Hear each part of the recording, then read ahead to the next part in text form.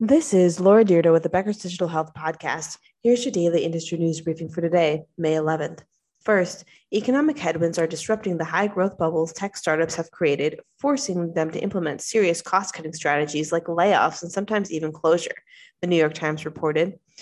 When Russia invaded Ukraine in February, causing global economic disruption on top of already ballooning inflation and interest rates, startups were hit hard. Stockholders of tech startups began dumping their stocks, and share prices of billion-dollar startups were slashed between 22% and 44%.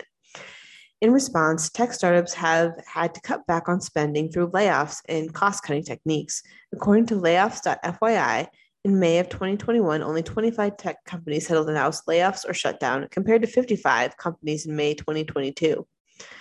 Uber announced that it would cut back on its hiring as well in recent days, seeing the process as a privilege in an attempt to force profitability, the Wall Street Journal reported. This is in the wake of massive losses on investment for the company despite a surge in users. The company did not mention what this means for its health department, which has grown in the past few years.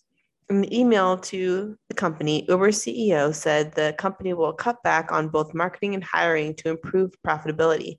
He said that investors are less tolerant of companies that increase their market share at the expense of profits.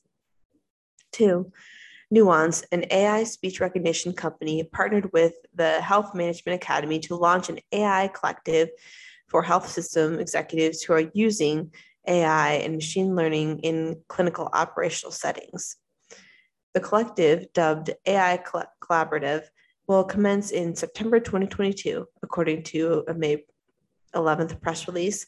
The collaborative aims to bring together senior leaders from the nation's leading health systems to share questions, successes, and challenges surrounding AI and machine learning implementations. The AI Collaborative will also host visits to Microsoft's corporate headquarters in Redmond, Washington, and annual summits that will share with attendees strategies on how to utilize patient-specific data and insights to augment care delivery, reduce care variation, and support operational improvements. 3, Cincinnati-based Bon Secours Mercy Health launched a digital holding company to accelerate the health system's investments and partnerships in digital health services.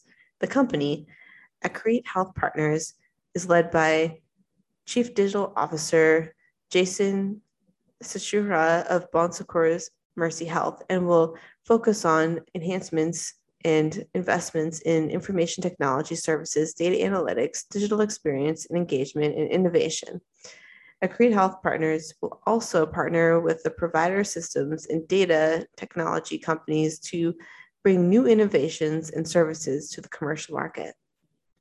4, Turquoise Health, a startup focused on price transparency, landed $20 million in Series A financing and launched a direct contracting platform. Ederson Horowitz led the funding round, which also included venture partners Box Group and Tiger Global.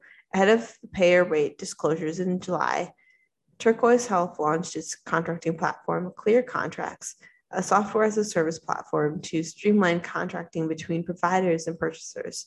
With the new funding, the company aims to provide pricing data to patient encounters at all sites of care.